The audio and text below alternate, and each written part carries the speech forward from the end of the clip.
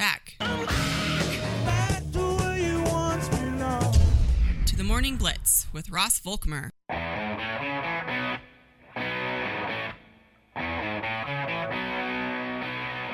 8:36 Central, 7:36 Mountain Time here on a Friday morning. It's October the 13th. Ooh, the Friday the 13th.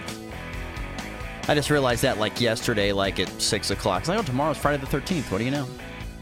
We will get to our college football regional preview coming up here a little bit later on in our next segment, so look forward to talking about that. Like I said, a little bit of a lighter week. Nebraska's on a bye, but you got Kansas State playing in the Big 12 action. You've got Colorado actually playing tonight against Stanford. We'll get to that, and we will get to our picks as well. Before that, let's talk more local sports with our good friend from S3, Sunflower Sports Solutions, and Kpreps.com. That's Conor Nicholl. Conor, it's we're getting down to the nitty-gritty point in time of the football season, my friend. We only got about 2 weeks left in the regular season, then kind of the postseason begins. It's amazing how fast this time can fly, right? Yeah, it certainly is. The fall always goes by the fastest. In fact, I was looking at some notes last night. I was like, wow, those were week one notes, and here we are quite a bit into the season. Wanted to highlight a couple of kind of neat marks that could be set Friday. Hoxie coach Lance Barr will be going for career win number 100 on Friday. They got a nice win against Hill City on the road last week. Hill City's players that have been out, Maiden Amrine, the quarterback, and Dayton Steven, their all-purpose threat. They've been away from the team since week 2. Did play last week, but Tate Balthazar, the quarterback who had been stepping in and had been playing well, was actually out. So, again, Hill City seems to go through a lot of just ups and downs this year. But Hoxie, a really nice win. Duncan Bell, want to highlight him by far his career game. The quarterback, 19 of 31 for 289 with 3 scores against no picks. Also ran the ball really well. Set career highs in really all passing categories. And now when you look at Hoxie from this overall viewpoint, you've got Quinter and Rollins County in the next 2 weeks. You're 5-1. Hoxie is really good on defense. And if they can pass it and catch it at a decent rate, that's going to really help them out a lot. I've got Hoxie as a slight favorite in this matchup here on Friday. And again, Coach Barr, he's going to be a rare coach. There's only a handful of 8-man coaches in Kansas, I think around 6, to have 100 wins with just one school who are currently coaching. Clifton Clyde's Russ Steinbrock kind of leads that group, but this is in Doug Oberle at Victoria. But there's very, very few coaches. Coach Barr, I remember back when he first got hired, Hoxie was transitioning down to 8-man. They've been a consistent winner. They've never dipped below 4 and 5. He's got a state championship. He's got a final run. Consistently very good on defense every year. And as you well know, Ross, Hoxie's always in that conversation. I can't think of more than 1 or 2 years they've not been a top 10 team, and certainly they're in that top 10 range right now. No, you're right. They're always there. And I find the interesting thing about Coach Barr, Conor, is that, like you mentioned, being at one spot for so long, usually when you have great success, especially at a smaller school, coaches looking to move up in the industry, and he's one of those guys that's just been content with where he's at in Hoxie. Coach Barr's just done a really good job of staying in one spot, adapting to his personnel. Defensively, no matter his personnel, they by and large have been really good. His state championship team, they were really big up front. He's had some quarterbacks who's been able to throw it. At Ashton Dowell, certainly a few years back.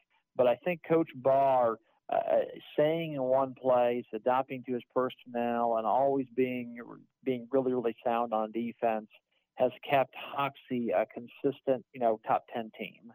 It's not a fantastic slate for games. Hoxie Quinter is probably the top game. What other big games are on your docket this week? Maybe that aren't even in our area. What are some of the big games you think this week across Kansas football? I know there's a really big one down in Andale and Cheney. That's a pretty big one in the crossover district in 3A. What are some other ones? Yeah, so Andale Cheney, the big thinking is, can Andale streak in tonight? I think Andale and Cheney are the best two teams in 3A. You've got the quarterback, Josh Burdick for Cheney, the junior, had the huge year last year. Talked with Coach Wehrman, Cheney's coach, last year, and it was really interesting. So Burdick backs up, as is a freshman, Harrison Voth, who is the 3A Offensive Player of the Year. Burdick gets hurt and really doesn't play.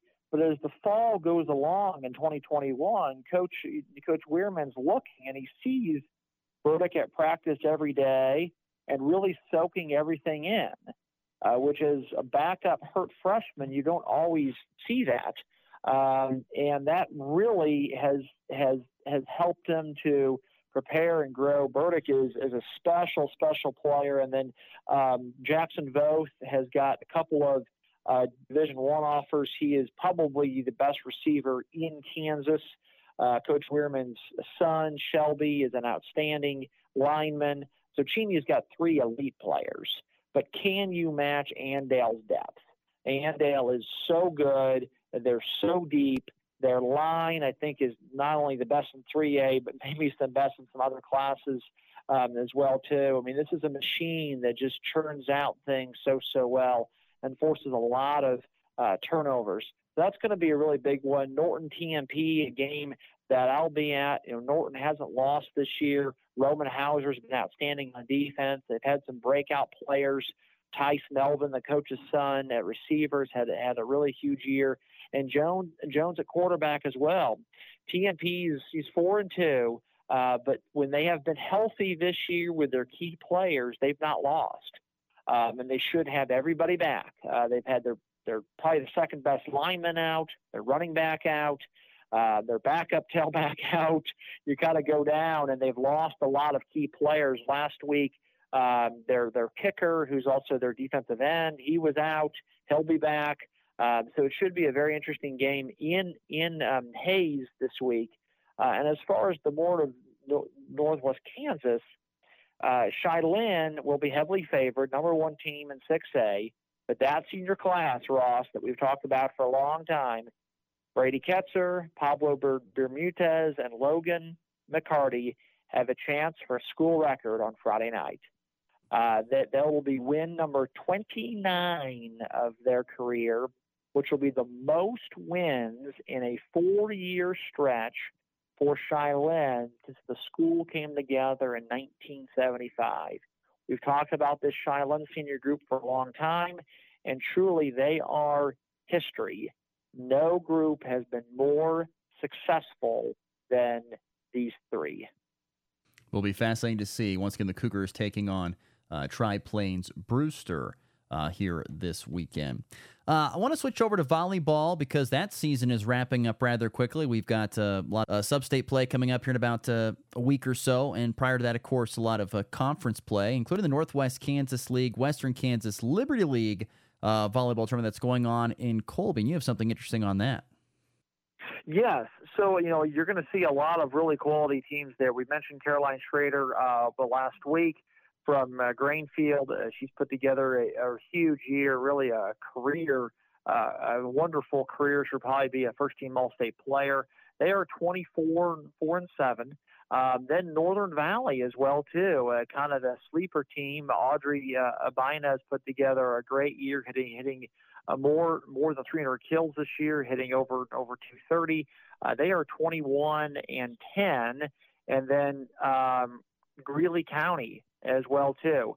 Greeley County 25-5 will very likely set the single season wins record for the school. We've talked about, Anna Trejo, Jaden Magnan have both put together great years. But Jaden Stewart, from what I can tell, Ross, she is the only player in Kansas, all classes, who leads her team in the following: kills, hitting percentage, ace, digs, and serve receive. Mangan leads in blocks and is second in most of those stats. Jaden Stewart, his sophomore again, had a fantastic freshman year. She and Mangan were both All-State players last year. They both play a very high-level club for volleyball and basketball. But Stewart is having a wonderful, wonderful year. And, of course, we can't forget about Wallace County in that tournament as well. I mean, think about the team. I think there's like close to 20 teams competing in that Northwest Kansas League, Western Kansas Liberty League tournament in Colby. I mean, that's nuts. That's a ton of volleyball in one spot over a 2-day span. Yeah, and actually Open Spaces Sports with Dalton Snyder sent out a tweet on Thursday, something like 40-plus matches. I think it's very, very cool to see these two leagues kind of match up in this. Wallace County, 20-plus wins. They have beaten Greeley County several times this season. These two teams should match up again, perhaps not even this weekend, but at Sub-State 2, which Greeley County will host. That is a rivalry that has gone back and forth. I noted Wallace County in preseason as a Sunflower Sports Solutions potential breakout team. And they've certainly risen up. They've got a sister tandem that was previously homeschooled that's taken advantage of these Keisha rules. Now it's come on into Sharon Springs. This has been a really good team. Greeley County and Wallace County, very similar record, very, very similar talent. And both of them over 20 wins this season and putting together a really solid year. Before we get you out of here, I want to get your chance to tell us about your S3 Athletes of the Week. Who are they this week? Yes. So we honored Gracie Kirchhoff from Smith Center. So, of course, Smith Center has their amazing senior class. They've got, in volleyball, they've gone first and second in 2A. Basketball, they had a Final Four finish 2 years ago. Kirchhoff, in Smith Center's long history of volleyball, has had 3 players reach 1,000 career kills. She became the third. First team all league in volleyball last year. She's been an all-state honorable mention pick in volleyball. So another great player there. And Seth Schween for Victoria. So I was at Wallace County versus Victoria last week, and this was a one-score game last year, 0-0 game midway first quarter. And yes, Wallace County banged up in certain spots, but then Victoria just exploded. 48 unanswered points in a game that ended at halftime. And Schween's got a Kansas Wesleyan offer, set his career highs for receiving yards. And Wallace County had a hard time stopping him.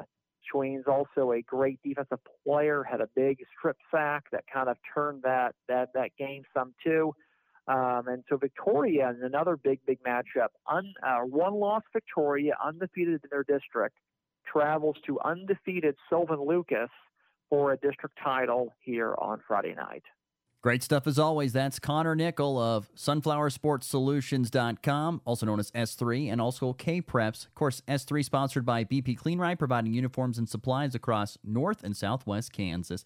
Conor, as always, thank you so much for your time and insight, my friend. Have a great rest of your week. Hey, certainly, Ross. Hey, as always, thanks so much. Great stuff again there from Conor Nicholl of S3 and Kpreps. Let's get to our final break. We come back, we'll have some thoughts on some regional college football. We'll also look at the AL and LCS as they are officially set within Major League Baseball's playoffs. We'll get to all that wrapping up the show next here on the Morning Blitz.